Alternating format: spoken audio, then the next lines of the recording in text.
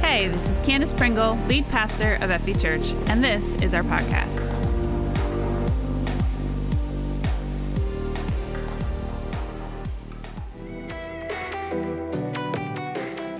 So it is an epic weekend, as I have said, and what that really means around here to us church people is that we get to learn from the gift of the evangelist. That is somebody who is energized and passionate and has a special gift and calling on their life to see people come to know Jesus and to inspire others to do so. And so I don't know about you, but I'm ready to hear from the gift of the evangelist. We're in this Souls to Save series because there are souls to save out there, and we as a church need to have that passion to go into our world and see souls saved, right? We need to have that passion within us. And so I hope that you catch a little bit of that passion this weekend. I've said it in other services. I hope you're taking notes. I hope you're checking my notes on the app. Check back occasionally and refresh your screen and see all the notes that I've taken as well. Lean in this weekend. Catch a little bit of that passion. Go home with something from God today. Don't miss it, right? Come expecting what God is going to do in your life. And so would you all join me in welcoming evangelist and Pastor Tim Bennett?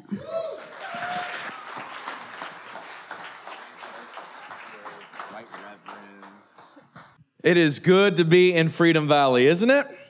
Man, we serve a good God. I want to thank you. I saw so many hands. You all have been here for 3 services. If this is your first one, welcome. Nice to see you.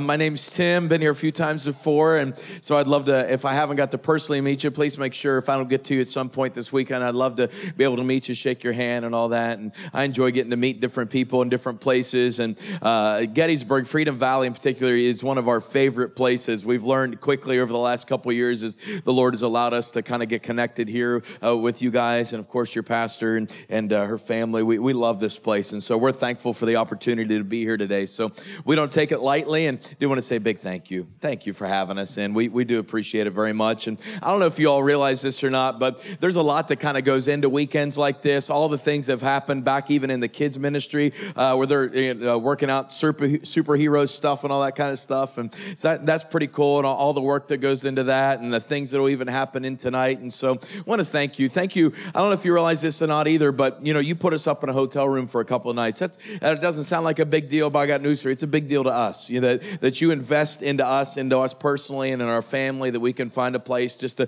chill out and rest for a little bit. And we didn't even mind that family that we had to share it with. They were great people. Their pet llama only bit my little girl one time, so it was cool. She got used to it after a bit, and that I'm sure that finger will grow back. But this afternoon, it's this afternoon. I think I have 3 minutes, so I can say this afternoon. Would you turn to Ephesians chapter 2?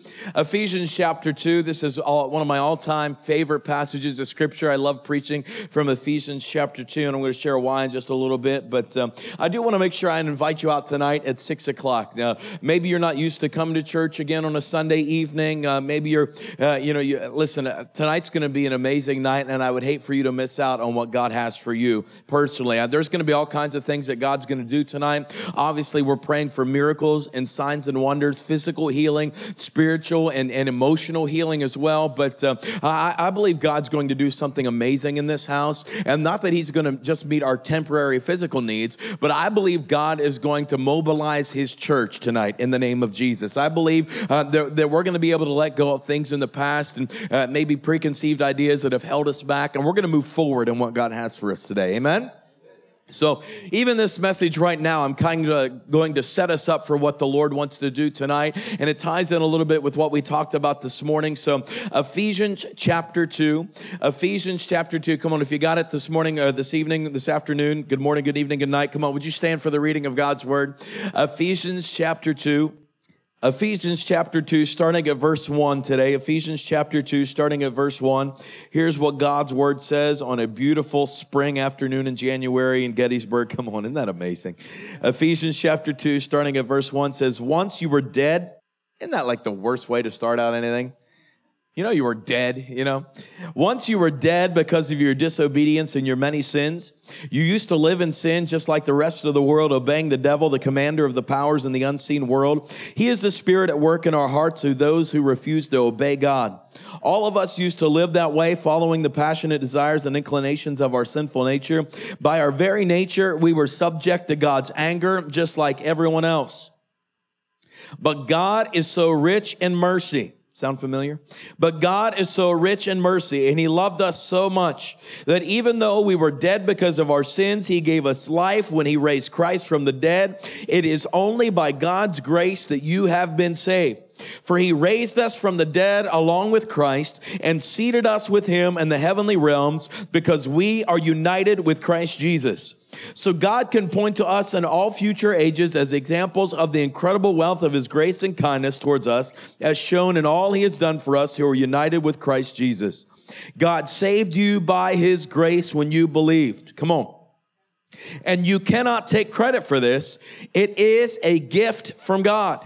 Salvation is not a reward for the good things we have done, so none of us can boast about it. See that? It's not about what we have done, but instead it's about what we're about to do. For we are a God's masterpiece, and he has created us anew in Christ Jesus so we can do the good things he planned for us long ago. That is an amazing portion of scripture. And I want to read verse 10 to you in another translation. You're going to see why. Verse 10 says this out of the Passion Translation: for we have become his poetry, a recreated people that will fulfill the destiny he has given each of us. For we are joined to Jesus, the anointed one. Even before we were born, God planned in advance our destiny and the good works we would do to fulfill it. That's good stuff. Come on, let's pray. Father, one more time, would you release the power of your written word into our lives? Lord, in the mighty name of your son, Jesus, God, I come against every distraction. Lord, I come against the spirit of fear and confusion and doubt. Lord, in the name of Jesus Christ, I plead your blood over every person, over every mind. Lord, in the name of Jesus, we take captive every thought and we make it obedient to the cause of Jesus Christ right now. Satan, the Lord rebukes you. You have no ground in this room. You have no authority in this place. This is God's house. This is holy ground. The presence of the Lord is in this place. Light fills this room. And where there is light, the darkness of this room, the darkness of this world cannot invade. In the name of Jesus, I declare the hope and the salvation and the goodness of God in this house. In Jesus' name. Lord, I pray our minds would be open to you. Lord, I pray that every attack of the enemy that is even coming against us now, Lord, the scales that have covered our eyes under the authority of Jesus Christ, I declare the light of God to pierce through right now in Jesus' name. May faith arise on our souls and may the scales fall from our eyes now in Jesus' name. Lord, may we see you for your goodness and your mercy and your grace in our life. Lord, in the name of Jesus. Come on, and everybody said? Amen. Amen. And could you stay standing for just a few moments? I don't know, sometimes God asks us to do certain things at different moments of our life, and we need to be aware of what the Lord is doing in and around us and through us. And can I just tell you right now, there is a spiritual struggle that is happening over the people that are in this room right now. I don't know if you recognize that or not. If you haven't recognized that yet, I want you to flip your spiritual ears on and begin to listen to what God is doing in this house. Come on, for just if you're a follower of Jesus Christ, I want to invite you right now just to begin to thank the Lord out loud. Let's begin to fill the air around us with the praises of the Lord for just a few moments. That's spiritual warfare. I don't know if you know that or not. It's not just about, being like this Pentecostal person speaking in tongues all the time. Come on, let's glorify the Lord in this house for a few moments. Let's push back the power of darkness. Let's allow the Lord to invade what was once enemy territory. Let's take it back for the glory of God right now in Jesus' name. Lord, I thank you in this house. Lord, I give you glory. You're a good God. You're a faithful God. Lord, we trust you in all moments, in all seasons, in all areas of our life. God, I thank you for saving me. Lord, I thank you for the mercy of God that's brand new in my life. Lord, I thank you that in my weakness, in my shortcoming, in my sin, Lord, I can repent. I can turn to you. And Lord, you've already turned to me. Lord, that you've been waiting for me. Lord, you've been pouring out your love in my life. Lord, I love you. I love you, Jesus. Lord, you're worthy. You're worthy, God. Come on, church. Sometimes we got to push through a little bit. Come on, just worship God in these moments. Worship God and allow him to fill you with his glory. Allow him to fill the air around you with his presence and the goodness of life and all that he has for us. Lord, you're faithful today. God, you're faithful today. God, you're faithful today. Hallelujah. Thank you, Jesus. Thank you, Jesus. Thank you, Jesus. Come on, if you don't know how to worship, it's just saying Jesus is enough. I'm telling you, his name's good enough. I'm going to talk a little bit about that later on this evening. Come on, Jesus is good. His name is good enough. Hallelujah. Thank you, Jesus. Thank you, Jesus. Thank you, Lord. Thank you, Lord. God be glorified in Jesus' name. Hallelujah. Come on, and everybody said, amen. Amen. Come on, high five somebody as you're seated and tell them buckle up.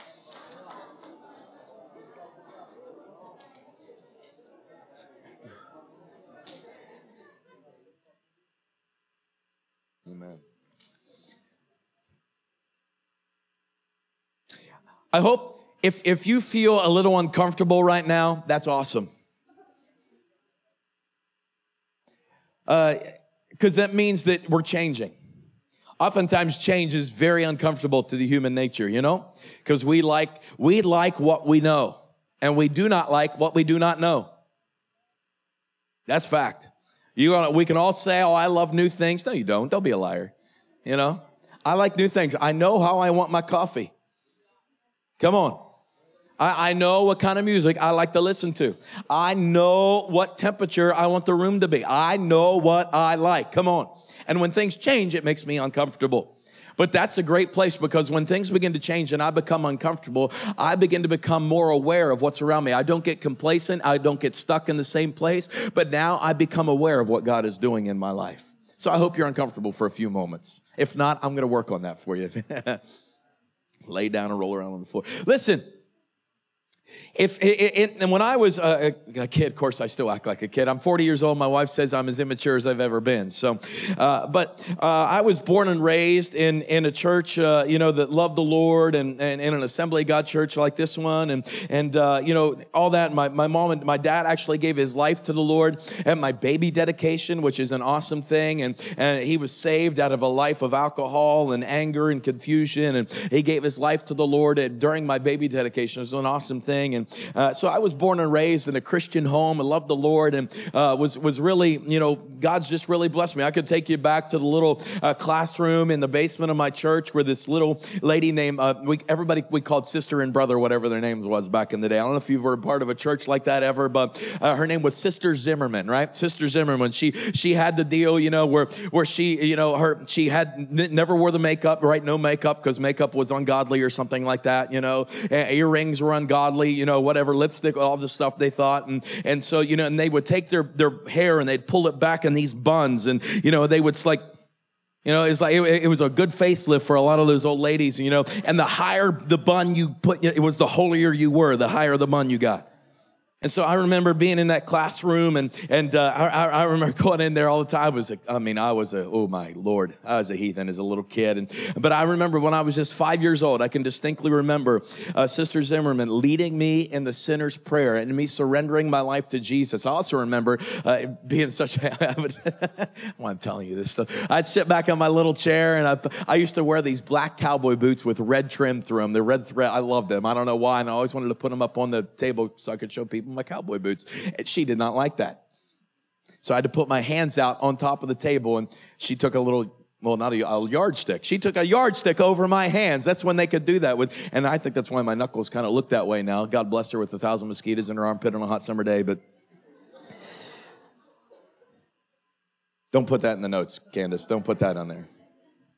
But I remember giving my life to the Lord. I remember when I was 7 years old, coming forward in a church during services kind of like this and pursuing Jesus and asking him to fill me with the power of his Holy Spirit. As a 7-year-old kid, I remember the power of the Holy Spirit falling upon my life, and I began to speak in other languages as the Holy Spirit gave me the ability to do so. I remember the Lord used to use me even as a little kid. I would go around and God would use me to pray for people. And I remember the first miracle I really remember. I was 11 years old. I remember laying my hand over top of this little kid. He had a cyst sticking off of his eye that was about that far, like this little growth thing or whatever. And his mom brought him forward in a service, and an evangelist that was there. It was the same night, actually, God called me into full-time ministry, which is a fun little thing. But the evangelist came and got me and said, I want you to walk around with me because you're never going to be the same after this night. You're going to see God do amazing things in and through your life tonight. And it's kind of been that way. I remember taking my little hand and putting it over his, and I remember we began to pray, and I'm just an 11-year-old kid. I don't really know everything there is to know, but I knew Jesus was big enough to do whatever he wanted to whenever he wanted to. And I remember taking my hand away, and all of a sudden that cyst that was there when I put my hand on it, when I took my hand away, because of the glory of God, that thing disappeared just like that. I wish you could have saw,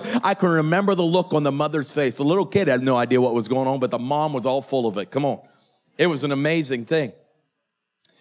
But I also remember, as I started getting a little older and getting into my teenage years, I remember I started getting smarter, right? When you're kind of a junior high, you get into that age, you kind of know a lot of things, right? At that point, you know more than what anybody else knows, and that was me. And I knew everything because I started to look at people, the same people that would stand beside me in church and worship and raise their hands. They'd even cry or they'd speak in tongues. They'd do all kinds of things, were the same people I'd watch before we'd even get out the door. They were talking bad about somebody else. They were cursing. They were manipulating. They were doing things that they shouldn't be doing. They were cheating on their wives. They're doing all kinds of, and I became very hardened and callous because I took my eyes off of who Jesus was, and I began to look at what everybody else was doing around me. So now all of a sudden I've decided this was just a big sham. It was just a big farce. It was just a big emotional rise whenever we would worship and pursue the Lord, that it was just basically a bless me club to make me feel good on a Sunday morning, and it had no relevance to the rest of my life throughout the week.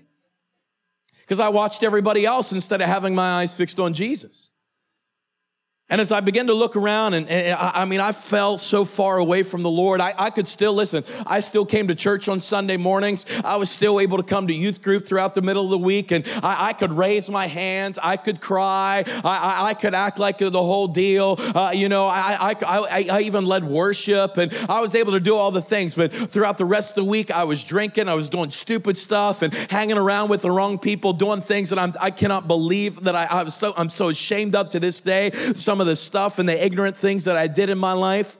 But I'm thankful today that God sent somebody into the public school that I was in Waynesburg, Pennsylvania. God sent a Holy Ghost-filled teacher into my path. I'm thankful for that. I'm thankful today for Spirit-filled Christians and for Spirit-filled teachers that go into the public school systems and proclaim the name of Jesus, maybe not necessarily because they're beating people over the head with the Bible, but because they live through the power of the love and grace of Jesus Christ.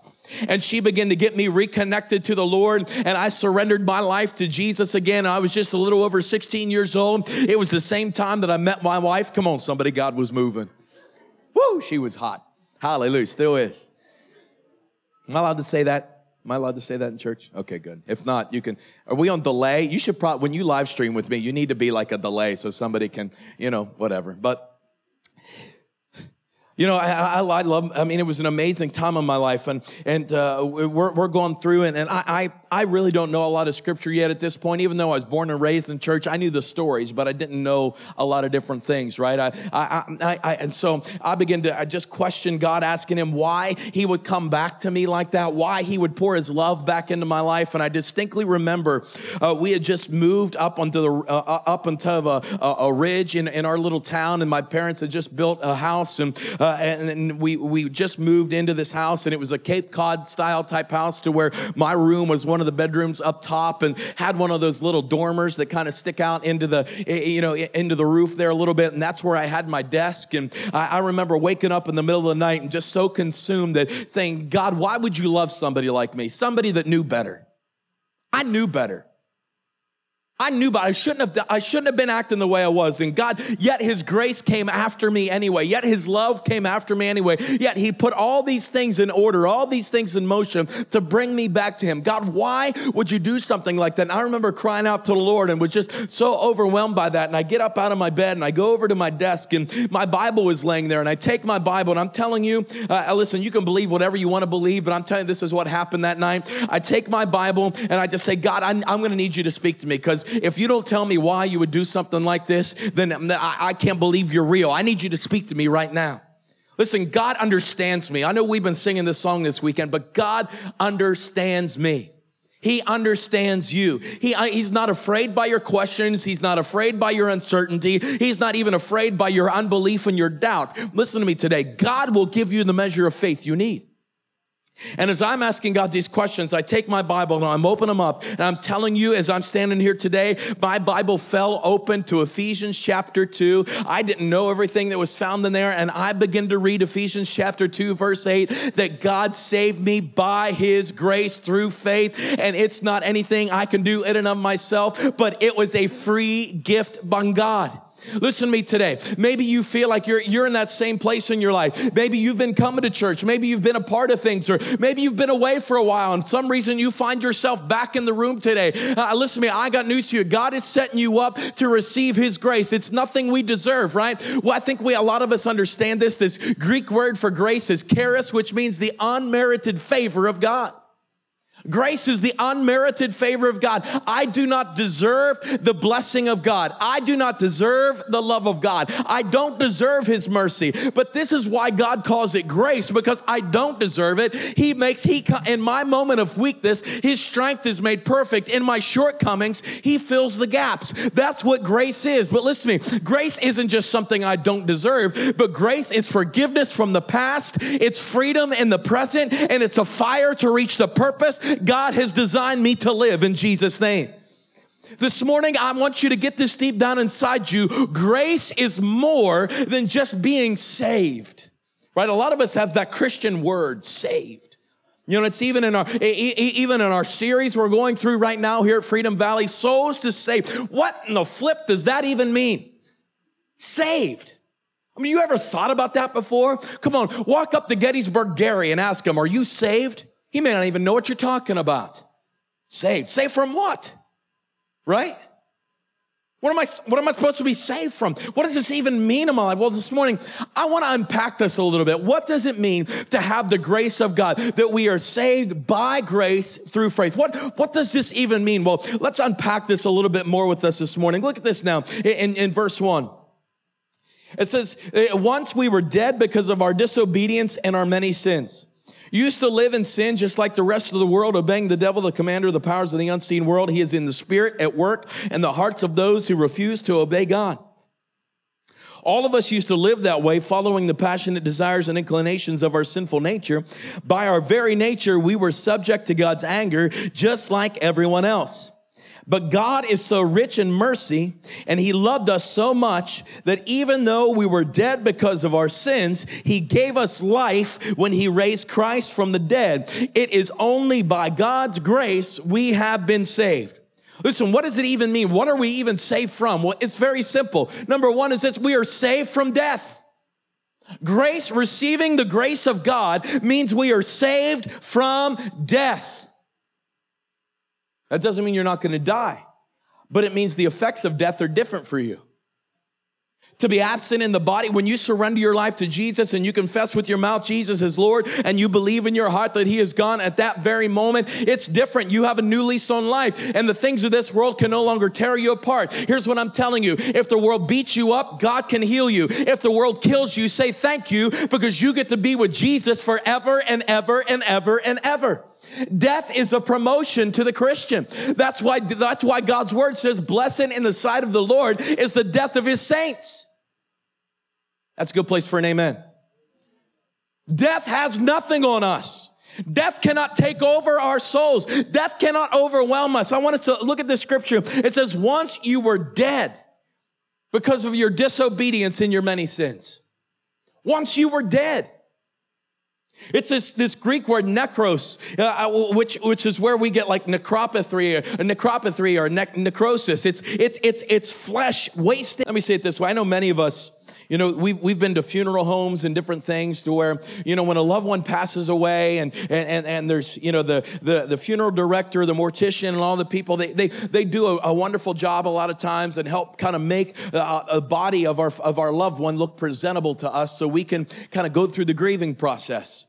But can I tell you, as I've worked in the last several years of my life and volunteered in emergency medicine, I'm a registered EMT in Pennsylvania, and so I've been called into different places and into different areas where a family that maybe lives distantly away and they haven't been able to get a hold of their loved one in a few days, and they call on they call it a welfare check basically, and you go to the house and you kind of make your way in and come to find out that body had been there for a little bit. Listen, a dead body is utterly helpless.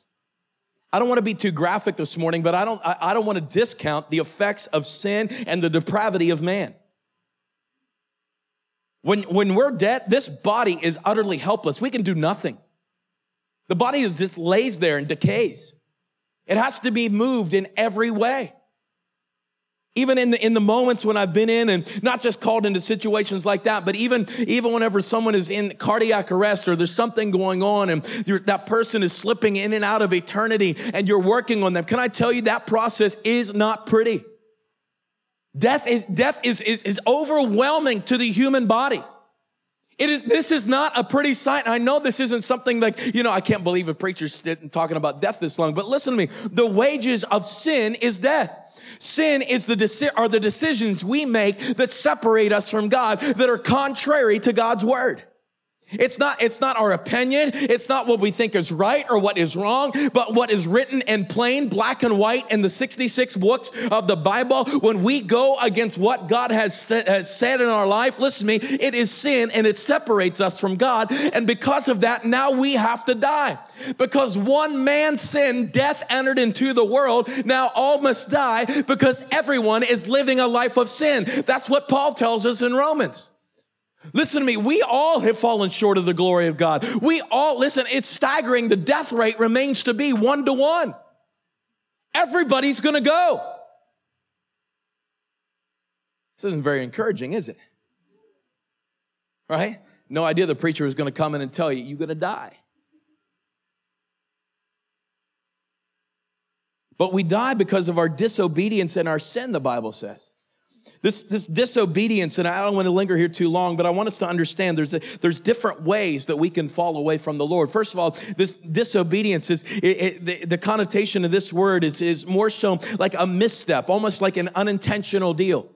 Like, as if I'm walking out to the edge of this platform and I'm not paying attention to what I'm doing and I misstep and fall down. Of course, I know, Aaron, you'd catch me and everything because we're pals. But, listen, I would slip and fall. It's unintentional.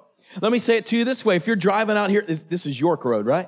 If you're driving on York Road and you have no idea that the speed limit's 45 and not 55, and there's one of the blessed thin blue lines sitting out there. Come on, somebody. Right? And you're doing 65 instead of 45. Can I tell you something? The cop is not going to care whether or not you knew the speed limit. You still broke the law. Just because you don't know the law doesn't mean you can't break it. This is what it means to be disobedient, that was unintentional, that we don't know. A lot of people don't realize, listen to me, we try and go by what we think is right and wrong. And listen to me, how many understand the heart of man is sinful?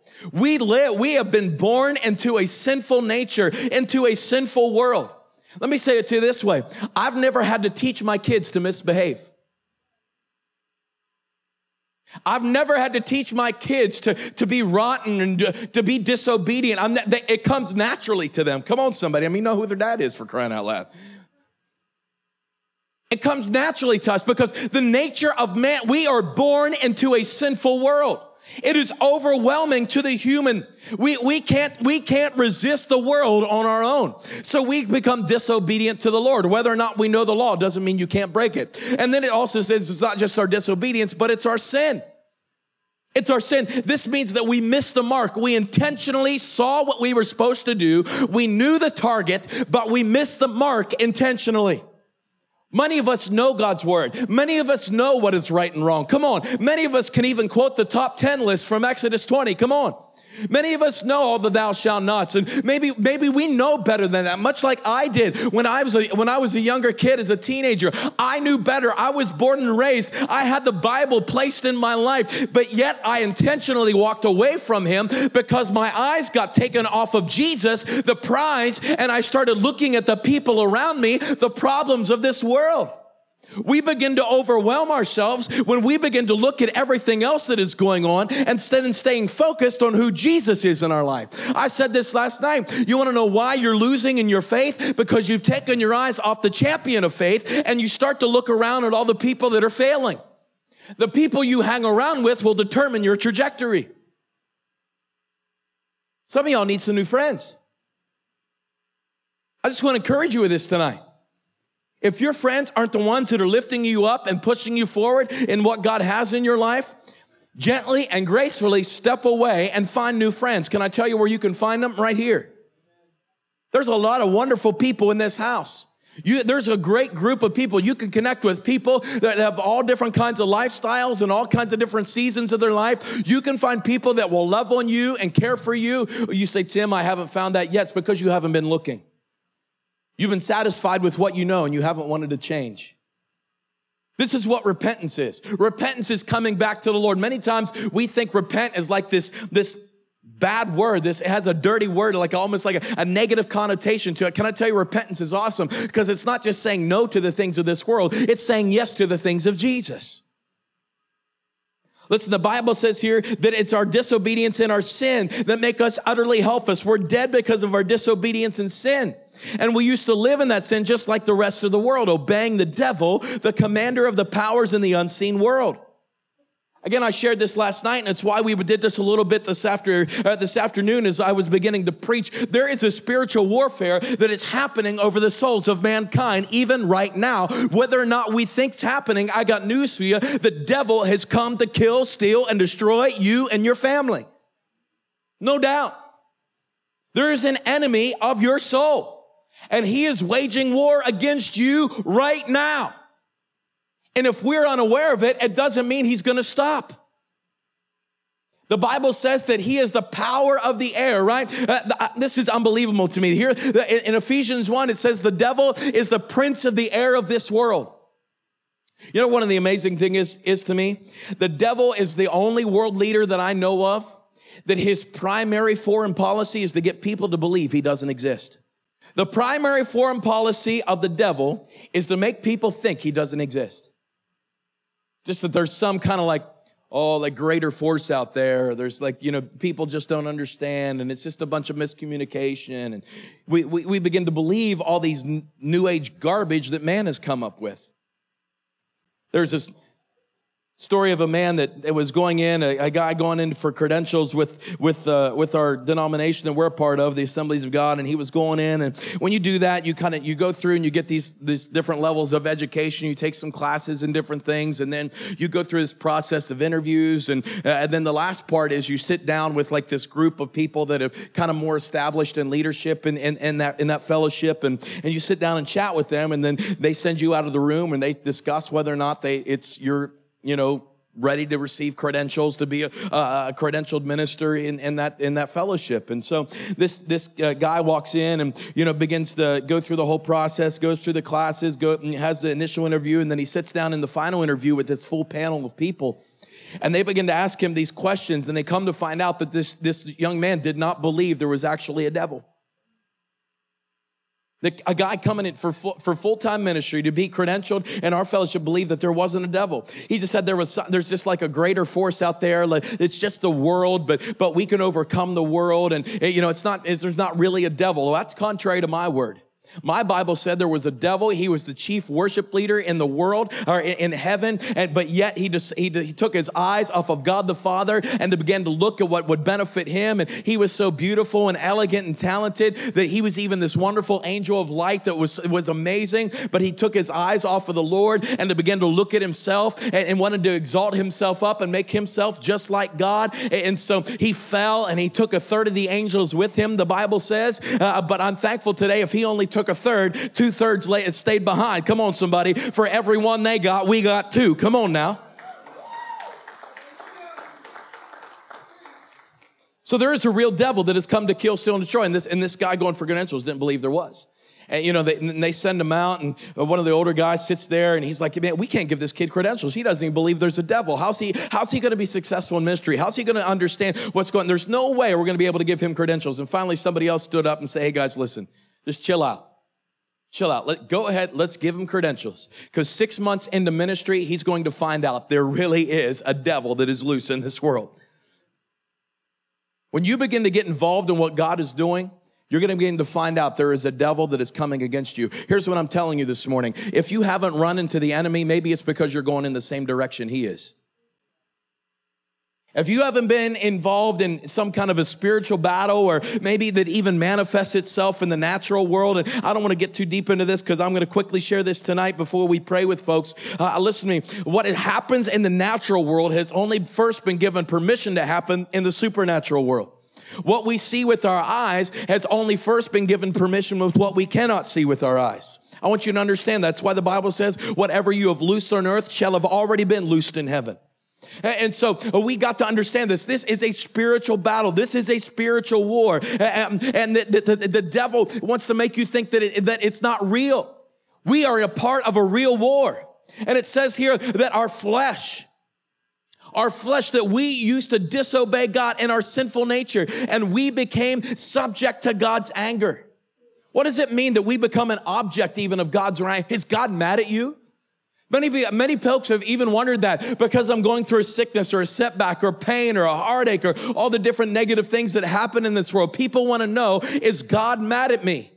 Can I tell you something? God is not mad at you. This is the law of consequence. We live in a fallen world. Jesus never said when you surrender your life to him and you become a new creation that he's immediately going to transport you out of heaven, up to heaven. Wouldn't that be nice? That when we surrender our life to the Lord, we just leave. I mean, that'd be nice. God, right? But the wonderful power and the nature of the grace of God is that he wants to use imperfect people like me and like you to portray the perfect message of the gospel. Listen, the message of the gospel is messy. We don't have what it takes. I'm imperfect. I don't always say what I'm supposed to say. I don't always do what I'm supposed to do. But somehow, some way, God accomplishes his purpose through me and through you. This is the amazing power of the grace of God. And it's not that God is mad at us. It's basically the law of consequence. We live in a fallen world. Jesus says the rain falls on the just and the unjust. Because we live in this world, we're going to have to go through temporary pain and separation and suffering. But Paul says, I'm thankful today that despite what I'm going through, it compares nothing to the eternal glory of God we get to enjoy in heaven forever and forever and forever. God is not mad at you, but we live in a fallen world. It's the law of consequence. It's basically this. If you were to climb to the top of this church building and get on the very peak and get over to the edge and jump off, you know what happens? You fall. Gravity has a law of consequence. If you have nothing underneath you, you're going down, honey. Come on now. And this is the same way with God. If you do not have the firm foundation of Jesus Christ underneath you, listen to me, we live in a fallen world. So we're going to fall. We're going to have issues. We're going to have heartache. We're going to have pain. But I'm thankful this is where the grace of God kicks in. So listen, this is why we're saved from death. For the wages of sin is death. But I'm thankful today that the free gift of God is eternal life through Jesus Christ, my Lord. Not only are we saved from death, but now the Bible says we are seated with distinction. It's a forgiveness from the past, but now it's freedom in the present. It's not, listen, grace isn't just saying, I'm sorry, and God forgives you of what's happened in the past. Grace stays with you, and it's a freedom to live how God has called you and formed you and created you to live right now. Come on, let's look at the scripture again. Look at it in verse 6. For he raised us from the dead along with Christ and seated us with him in heavenly realms because we are united with Christ. So God can point to us in all future ages as examples of the incredible wealth of his grace and kindness towards us as shown in all he has done for us who are united with Christ Jesus. He says, since we were raised from the dead along with Christ, now we are seated with Christ in the heavenly realms. Listen, this is why water baptism is so powerful, because it's an outward sign of the inward commitment that already has taken place. Listen, when you surrender with your heart, and you believe in your heart, and you speak with your mouth that Jesus is Lord in your life, you become a part of the resurrection of Jesus Christ. Listen to me, I know there's so many Christians. Listen, you want to know why we don't change? Because we become so familiar with the cross, we don't want to get out of the tomb. We can go to the cross. We love the cross because we come to the cross, but we know that's where our pain is. That's where we surrendered our suffering. That's where we surrendered our sickness and our shortcomings and our inabilities. That's where we've given it to the Lord. I am very aware with what I cannot do. I know what I'm not able to do. I know my abilities. I know my shortcomings. I know what goes through my mind when grandma in the blue hair in the 1984 Buick is going 20 mile an hour down the road and I got to get to work. Come on, somebody. I know what's in my mind. Here's the deal. Regardless of where we are in our life, it's not just forgiveness from the past, but now it's freedom in the future. The grace wants to move us forward. Many of us get so familiar with our pain and our sin, we forget to walk away from it. And I'm not discounting the cross. I don't want to do that this morning, but I think we've lingered around it too long. Jesus only stayed on the cross for a day, actually a few hours. It's time to get out of the tomb.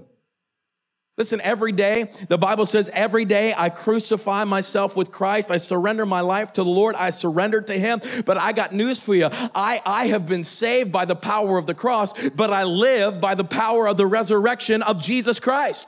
I am alive right now, but it's no longer I that lives, but it's Jesus who lives in me, because I have been crucified with Christ, and yet I live. Not I, but Jesus who lives in me. Come on, somebody. I want you to understand this morning. You do not live on the cross. We die on the cross, but we become alive when we step out of the tomb.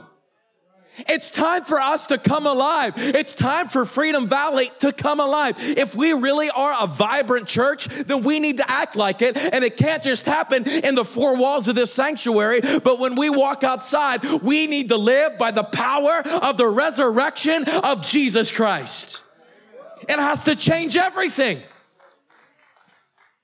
It changes everything when we start to realize I don't have to linger and cling on to my suffering and my shortcoming of the past, but now I can walk in the freedom of who Jesus is in my life. And you know this, if Jesus has set you free, he who the Son sets free is free indeed. It's time for Freedom Valley to actually be Freedom Valley. You're not labeled by what you've went through.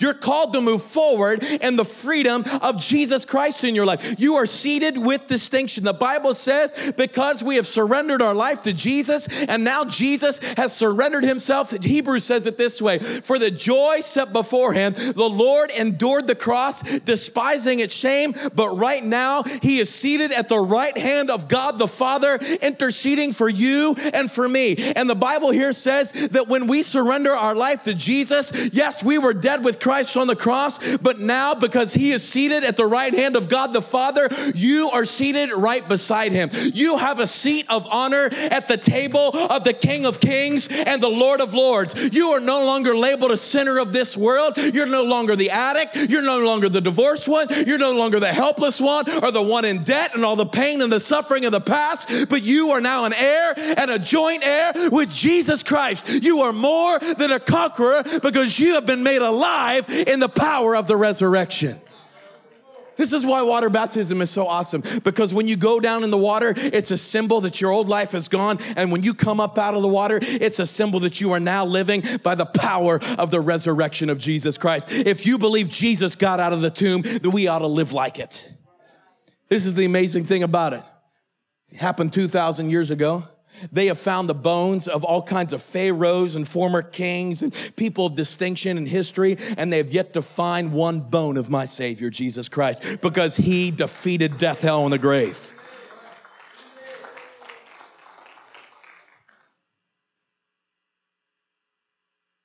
We've been seated with distinction. We've been united with Jesus Christ. So God can point to us in future ages as examples of the incredible wealth of his grace and kindness towards us as shown in all he has done for us who are united with Jesus Christ. God can point to us in all future ages. I know sometimes it doesn't feel like it because we are still here. Sometimes it doesn't feel like we've been resurrected because we have to endure pain and suffering and heartache.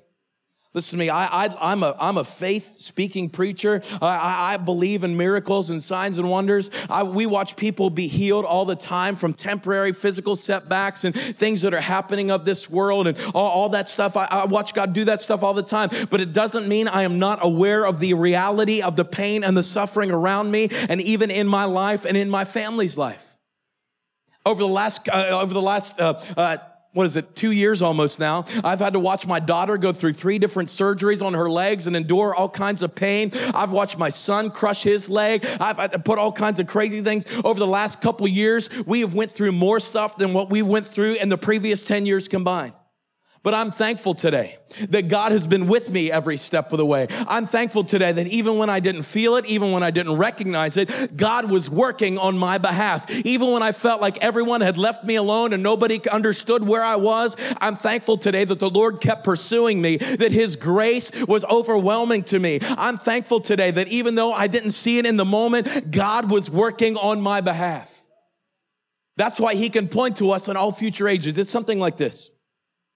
My Katie and my oldest daughter, Emily, who's not with us this weekend, she's back home doing some things, taking care of some stuff she has going on. But, Emily's 16. I have a 16-year-old. I still cannot believe I have a 16-year-old. Why, God, he would trust me with a child. I can't even get that over him yet. But I have a beautiful 16-year-old daughter, and of course, my wife, Katie. We've been married now for 18 years, be 19 August 4th. Come on, somebody, I remember the day. Hey. And yeah, that's right. We were married when I was 4 years old. That's right. But Katie and Emily kind of have this tradition. They like to watch these pageants, right? Like the Miss America thing, right? Like some of y'all, don't be ashamed of it. You all watch it too. I know some of y'all do, right? I am not one of them. I'm not that person. I don't watch those things. I can't take it anymore. And mostly because I can turn it on and all the little people, they come walking out with their little numbers like that, right? Right? Why do girls, when they take pictures, you do one of two things. You either do the hip thing or you do the duck face. What's that about? Quit. I don't want to see a picture of you in the bathroom with your phone going, quit, stop it. All right, sorry to get off my chest. All right, thank you. But, they like to watch the Miss America thing, and a lot of times because of our schedule, we're out and about, we don't always get to see things on it, so they watch it on replay, they record it on a DVR or whatever, and so they'll be out in the living room, and they'll go flip it on, and I'll be out walking around doing whatever, and I'll walk in the living room, I see that they're watching it, and of course, one of the things I like to do is when they're watching it on replay, you have these little phones now where you can say, hey Siri, who won the Miss America 2020, right? And, it actually came on. Yeah, there he was. It's Miss Virginia. Oh, they're listening. And I like to say, hey, girls, you want to know who won? Do you want to know who won? No, I don't want to know who won. They want to watch, I don't know why, but they want to watch the pageant. They want to watch, I don't know. Is that all they do? Because that's all I've ever really watched, where they walk around like that. How do they decide who Miss America is by that? But somehow they do it, and whatever the things they do, and then they decide who wins. And I already know, girls, I know. And then I like to taunt them. I like to come in and out of the living room like, it's not Miss Delaware, and I'll just come through. I don't know why it is. I have to find joy whenever someone is doing something as foolish as watching Miss America 20. You know what I'm saying? But I like to do that. You say, well, Tim, what are you getting at? What's the same way? Just because you don't know who's won yet doesn't mean the victory hasn't already been won. Just because you can't see it with your own eyes, just because maybe you're watching it not in real time and you're living in the past and you're looking at all the things, doesn't mean that the victory hasn't already been won. Listen to me today. The victory has already been won. Now, Jesus wants to be able to point to us in all future ages saying, look, if I was faithful to them, I'm going to be faithful to you. Your neighbor and your coworker, your unsaved loved one is going to be able to look at your life and say, if God could use you, if God could save you, if God could work through you, that means God could work through them. If you were really to know me, listen to me, if God can work through me, every man, woman, and child in the building this morning is qualified to be used by God, because if you were to really know me, there's no way in the world you'd give me a microphone and let me stand up here and yak for a while. But because of the grace of God, I have been seated with distinction, and so have you. This is the powerful grace of Jesus Christ. Listen, it's not just forgiveness from the past. It's not just forgiveness to stop reliving the pain of the past, but it's freedom to start living in the promise of the present God and our eternal home of Jesus Christ. Listen to me. We have been saved from death. We have been seated with distinction, and now we have been set into destiny for the glory of God. Every man, woman, and child has been predestined. This is where people get freaked out in the religious world. Because, they want to talk about being Calvinist or Arminianist and all those kind of things. And if you have no idea what those words are, that's awesome. Don't know what they are because it's foolish. It's semantics, and it's people trying to determine how they can manipulate you into believing who God is. So you got to come to them and ask questions instead of going to God himself. That's a whole other sermon. Everybody was predestined. You were knitted together in your mother's womb before one of your days ever came to be. God had them planned out. Plans to prosper you and not harm you. Plans of hope and of a future. He wants you to be in good health and prosper in all ways, and even as your soul prospers. He has designed everyone to live with him in heaven forever and forever and forever. Every man, woman, and child that has ever been created has been designed to have relationship with Jesus, not just here on this earth, but in eternity in heaven forever and forever and forever. It is our destiny to move forward in the grace of God in our life. Grace is not just forgiveness from the past. It's not just freedom to live in the present, but it's a fire to move forward in the purpose and the plans that God has for your life. They're plans to prosper you and not harm you. Plans of hope and of a future. My hope is in Jesus Christ. My eternal home has been made with hands that are not of this world. It has nothing to do with myself. It's nothing because of anything I've done or anything I've been able to give, but it's because of everything of what Jesus has already done in my life. And when I surrender to him, I can walk with him today. And when I walk with him today, he's going to carry me into tomorrow. God saved you by his grace, verse 8. God saved you by his grace when you believed. And you can't take credit for this. It is a gift from God. Salvation is not a reward for the good things we have done, so none of us can boast about it. For we are God's masterpiece. He has created us anew in Christ Jesus so we can do the good things he planned for us long ago. We are set into destiny. God has destined you for greatness. Greatness in the grace of God. Grace, his grace, his unending favor, his unending love, his unmerited favor. It's nothing you can do to earn it. It's nothing you can do to deserve it. It's even nothing you can do to make God stop loving you. There's never anything you could do to make God love you more and make God love you less. I got news for you. Even when your mama quits loving you, I serve a God who comes after you every day and pours out his love in your life. You are not far and distant. You are forgotten about, but you matter to God, and God has been looking at you this entire time. This whole service has been designed around to reach out to you under the grace and the mercy of Jesus Christ.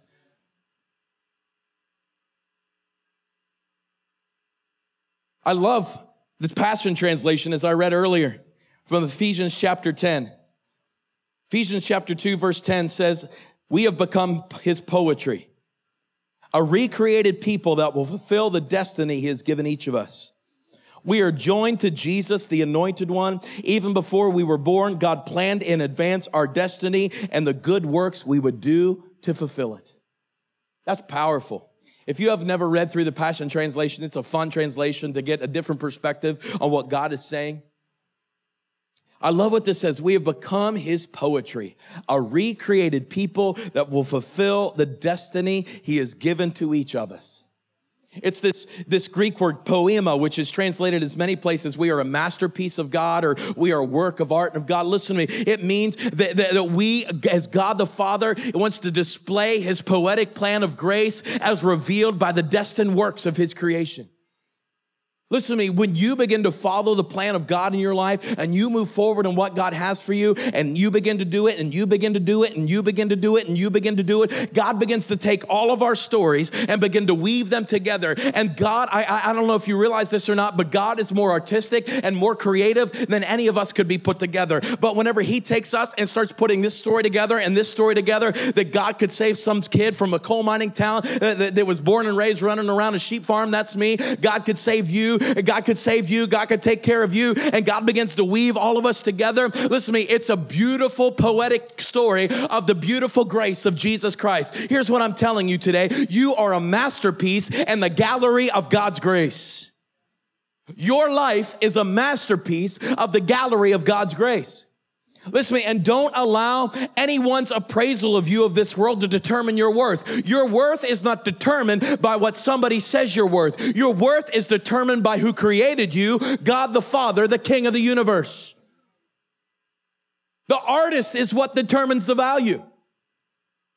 There's a story that goes on. There was a vagrant that lived in a city, and he didn't have much to offer. He always sat on the street and would beg and take and want things and want people to give him crumbs and money, and always sat there begging. And he'd go back to his room where he lived in almost this abandoned type looking building where he was able to live. And he had stored different things over the years and just put his knickknacks and his little trinkets that he would find out of the dumpsters and the garbage cans and what people would give to him, and he would keep it in that building. Well, that man he's basically a homeless man, but had this area. He kept all his stuff. He began to fall in health and died and passed away. The authorities were able to figure out who his next of kin were, and they come back and they go into this man's type apartment where he's kept all his stuff, and they start going through everything and basically throwing most of everything away. And then all of a sudden they come to this frame. And it had like this old dusty painting inside of it that was scarred up and had some issues with it. But the woman there that had found it which was his sister. She found it and thought, boy, I love this frame. It's beautiful. Kind of had like this Victorian type look, and she was into that or whatever, and thought how wonderful that would look. And she immediately thought of a print that she had at home that she'd love to put in that frame and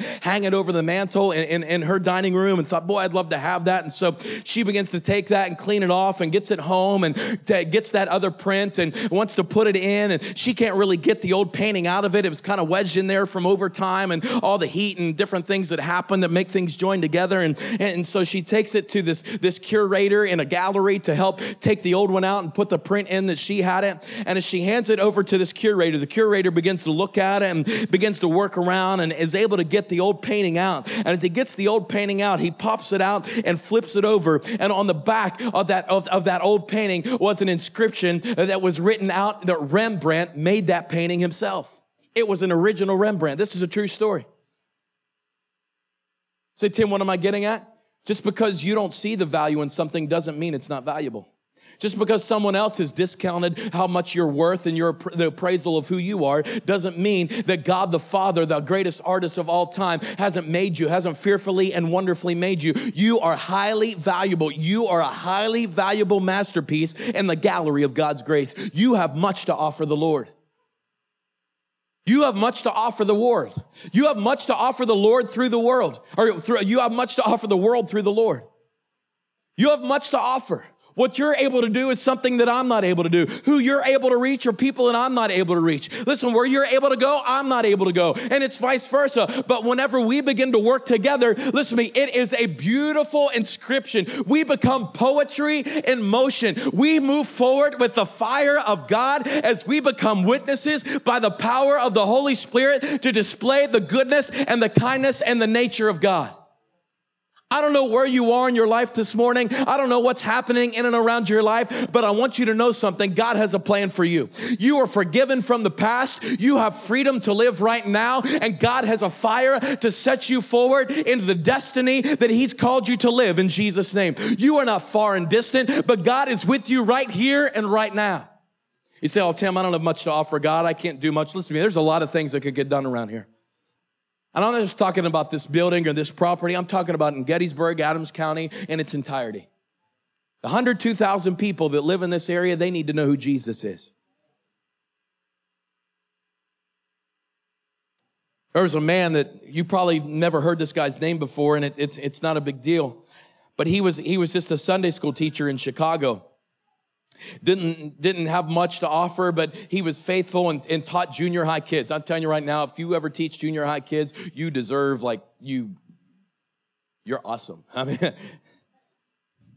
and this guy he just loved the kids and would pursue them and go after them. And this guy's name was Edward Kimball. And it's not a very famous name. Not too many people know who this guy is.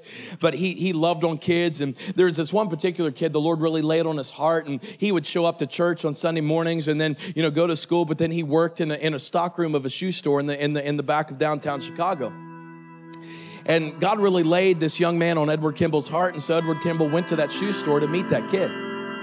And he goes to that shoe store and asks the owner, the store owner, says, hey, listen, there's a kid in the back that works for you in the stock room, and I just want him to know he matters. And I want to go chat with him and just let him know I care about him and I love him. And the owner's like, well, go ahead. He's back there stocking shoes, doing whatever. And so Edward Kimball goes walking into the back, and this young kid that was working in the back, this junior high kid that he had to work in the shoe store because his mom and dad really had abandoned him. He didn't have much to offer. On just a few cents he made every week in the back of his shoe store, it's basically what he lived on as a junior high kid. But he was so overwhelmed that somebody would go to the length to go all the way to the back of a shoe store and the stock room to meet him in the downtown of Chicago. He was so overwhelmed by that he couldn't believe how much somebody would love him, that it was right there that Edward Kimball led that young man to the Lord, prayed the sinner's prayer with him in the back of that shoe store, and it was there that young man surrendered his life to the Lord. Now, this is a name many of us will know. It's Dwight L. Moody, D.L. Moody, and he started Moody Bible Institute in Chicago, Illinois.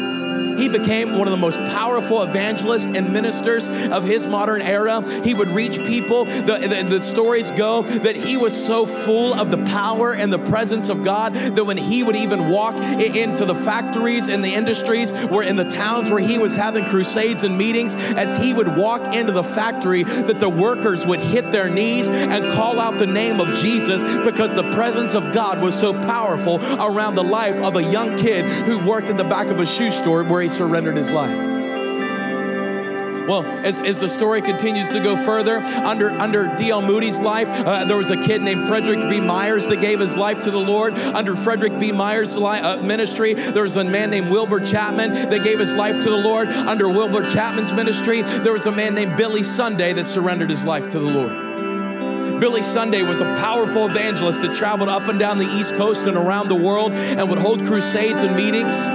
He was having meetings in North Carolina and was holding a massive crusade, a tent meeting, and so many people were saved by the thousands. It changed the town upside down. Workers started showing up to work on time. People started coming home. Husbands started going home to their wives. There was love and joy. The business owners found it so beneficial, and their wealth and their increase changed so much and got for the better that they called Billy Sunday up. They said, listen, Billy, we want you to come back as soon as you can.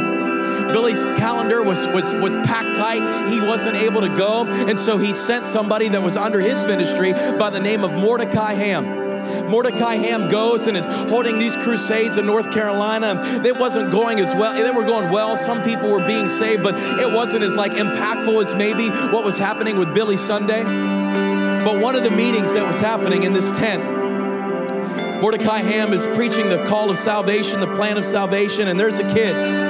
It's sitting around the back, right? He's just kind of lingering back here.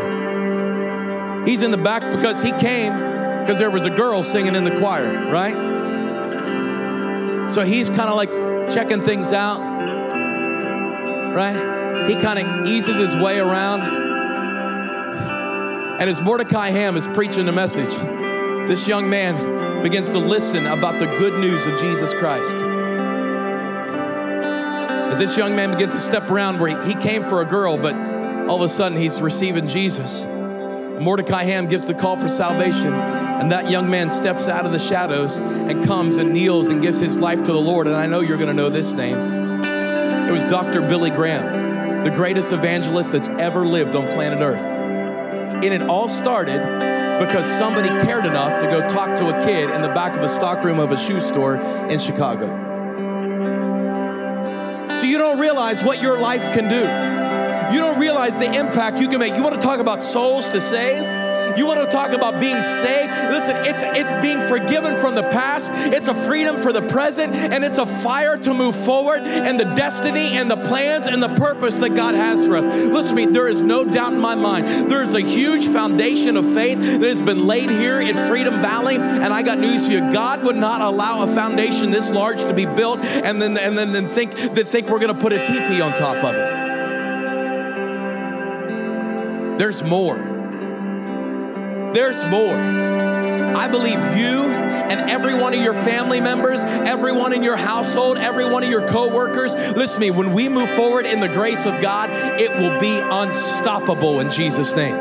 I believe Freedom Valley Church will be unstoppable in the name of Jesus Christ if we would allow God to forgive us of our past, be free in the present, and have a fire to move forward in the destiny and the plan that God has for us in Jesus' name. Come on, would you stand to your feet with me this morning?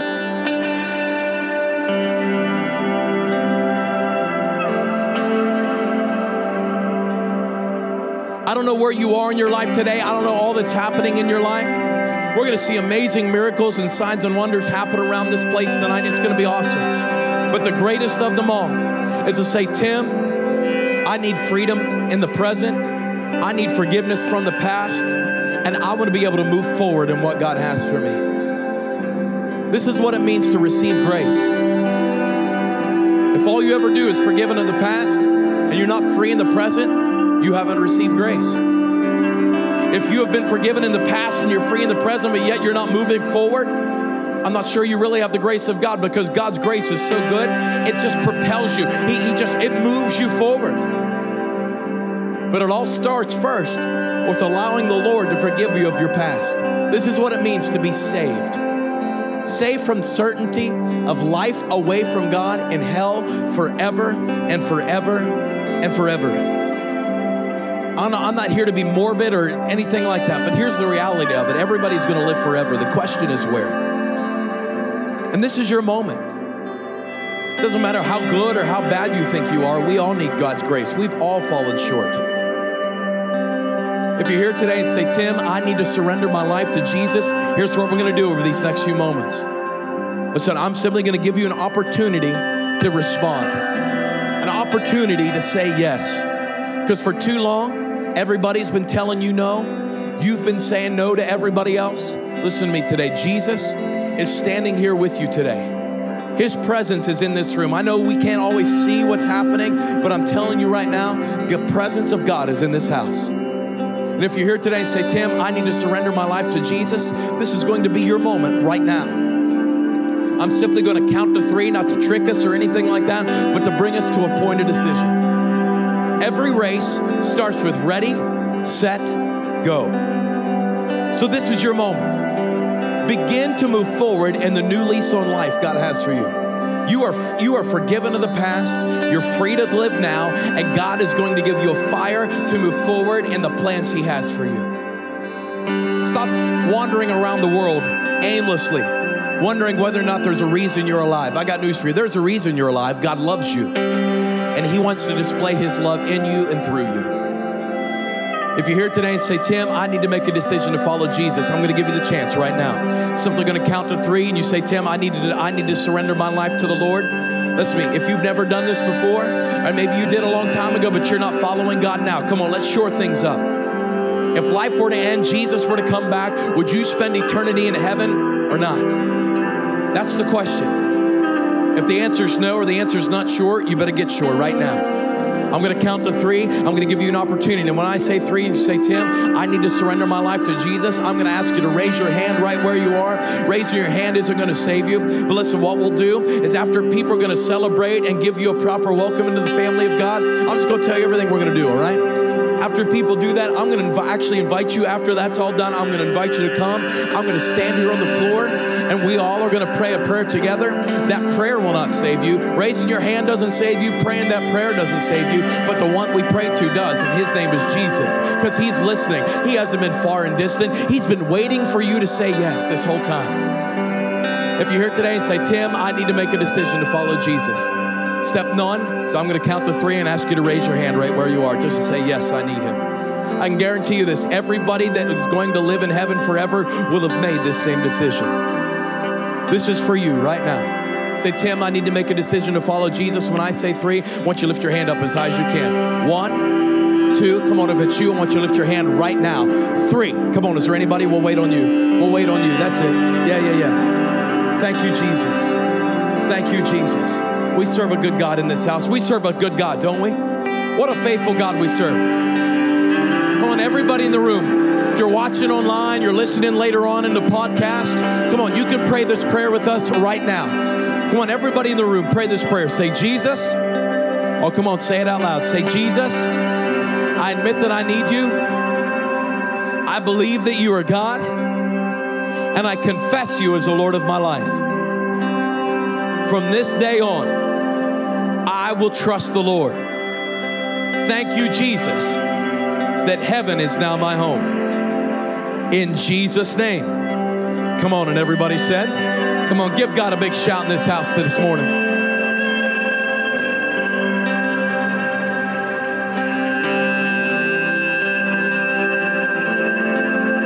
Now look, here's what I'm going to do. These guys are going to start singing here in just a few moments to bring us to a close. But I want to give you an opportunity to respond. There's something powerful about physically responding. And what I mean by that is if you're in the house today and say, Tim, you know what? I've been forgiven of the past, but I've stayed there. I've allowed the things of the past to label me and limit me and keep me from what God has for me. I'm going to give you an opportunity in this house, in this safe place. This is safe. You know that, right? This is a safe place. I want you to say, Tim, you know what? I need the freedom of God. And as we begin to sing, I want to invite you to come and stand here with me and worship the Lord and enjoy his freedom in the present right now. And as we live in his freedom, I believe God is going to pour out his fire in our life and push us forward in the destiny that he has for us. You have a destiny. You have listen, you have an amazing plan in God's book. If we would just say yes to him today. How many are in the room today and say, Tim, I'm saved. I know I am. When I die, I know I'm going to spend eternity with Jesus, but I've been living in the past. I need to move forward. I need freedom right now. I need freedom in my life. If that's you, come on. Would you lift your hand right where you are in the room and say, Tim, today, I need the freedom of Jesus Christ. That's it. Come on, lift it high. That's it. Yeah. Come on, if you're here today and say, Tim, I'm ready to move forward. Come on, if you're in the room today and say, I am ready to move forward. Come on, if that's you, come on, lift your hand right where you are in this house. Say, Tim, I'm ready to move forward. Come on, if your hand is up as we begin to sing, come on, would you step out of your chair and make your place right down here? I'm going to stand with you this morning. We're going to worship the Lord together in just the next few moments. We're about finished today. But say, Tim, you know what? I'm going to worship the Lord. I'm going to surrender to him. I'm going to give him the glory and the honor that's due his name. Come on, if you have your hand raised, come on, would you step out right where you are and join me here for a few moments? Let's worship God together in this house. Jesus, we trust you. We trust you, Jesus. We trust you, Lord. Yeah. Oh, come on, worship God in this house. We love you, Lord. We love you, Lord. We love you, Lord. We love you, Lord. Thank you so much for joining us today. If you made a decision to follow Jesus, please let us know by going to fv.church/IAMN. And remember to download our app for more content and helpful links.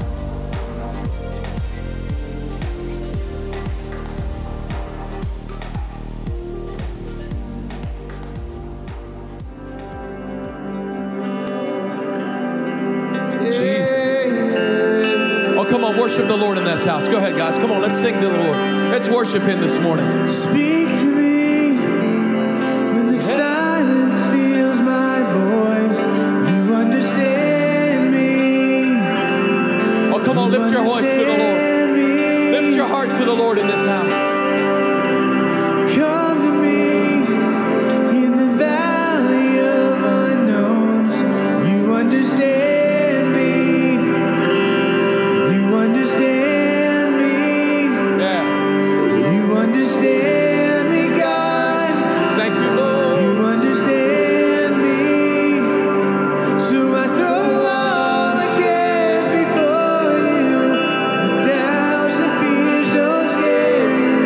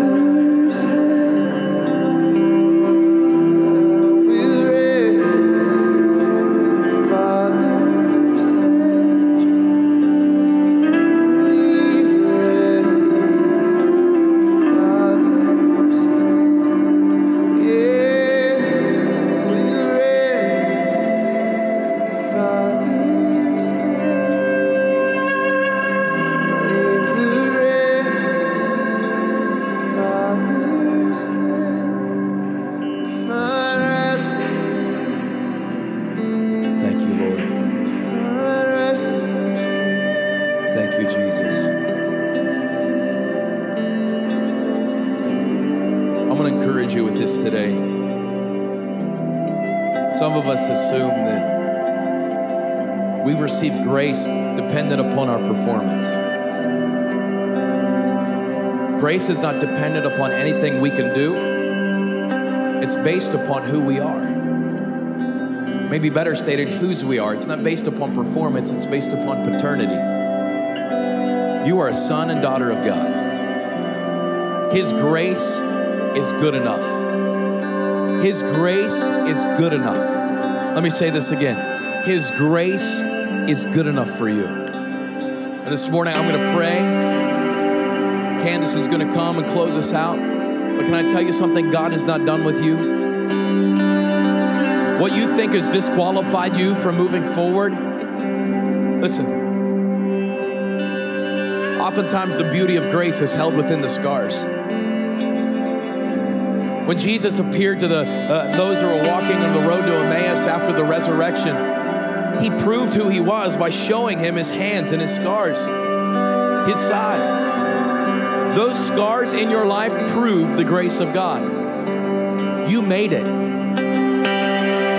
You made it. God is perfecting you. He's readying you for the amazing prize of the promise of Jesus Christ. God's not done with you. God hasn't brought Freedom Valley this far to stop now. He's not, listen, he hasn't brought you this far just for this. I mean, this is awesome. This is great. The Ebo, I mean, that's cool. God's got more. God has more. God has more. I'm going to get you to engage. God has more. God has more. God has more.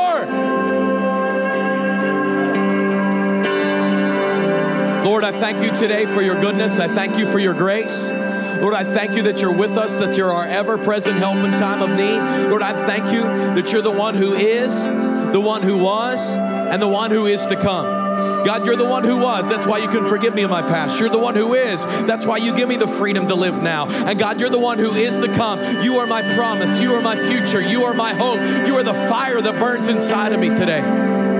God, I thank you that you're with me now. God, I thank you that you're moving me forward. I thank you, God, you're not finished with me. Lord, I thank you just when I think I don't have any else to give, when I'm empty in and of myself. It's in my moment of weakness, God, that when I decrease, you increase. It's when I have nothing less to give, God, that you fill me up with who you are. So, God, I thank you today for your grace.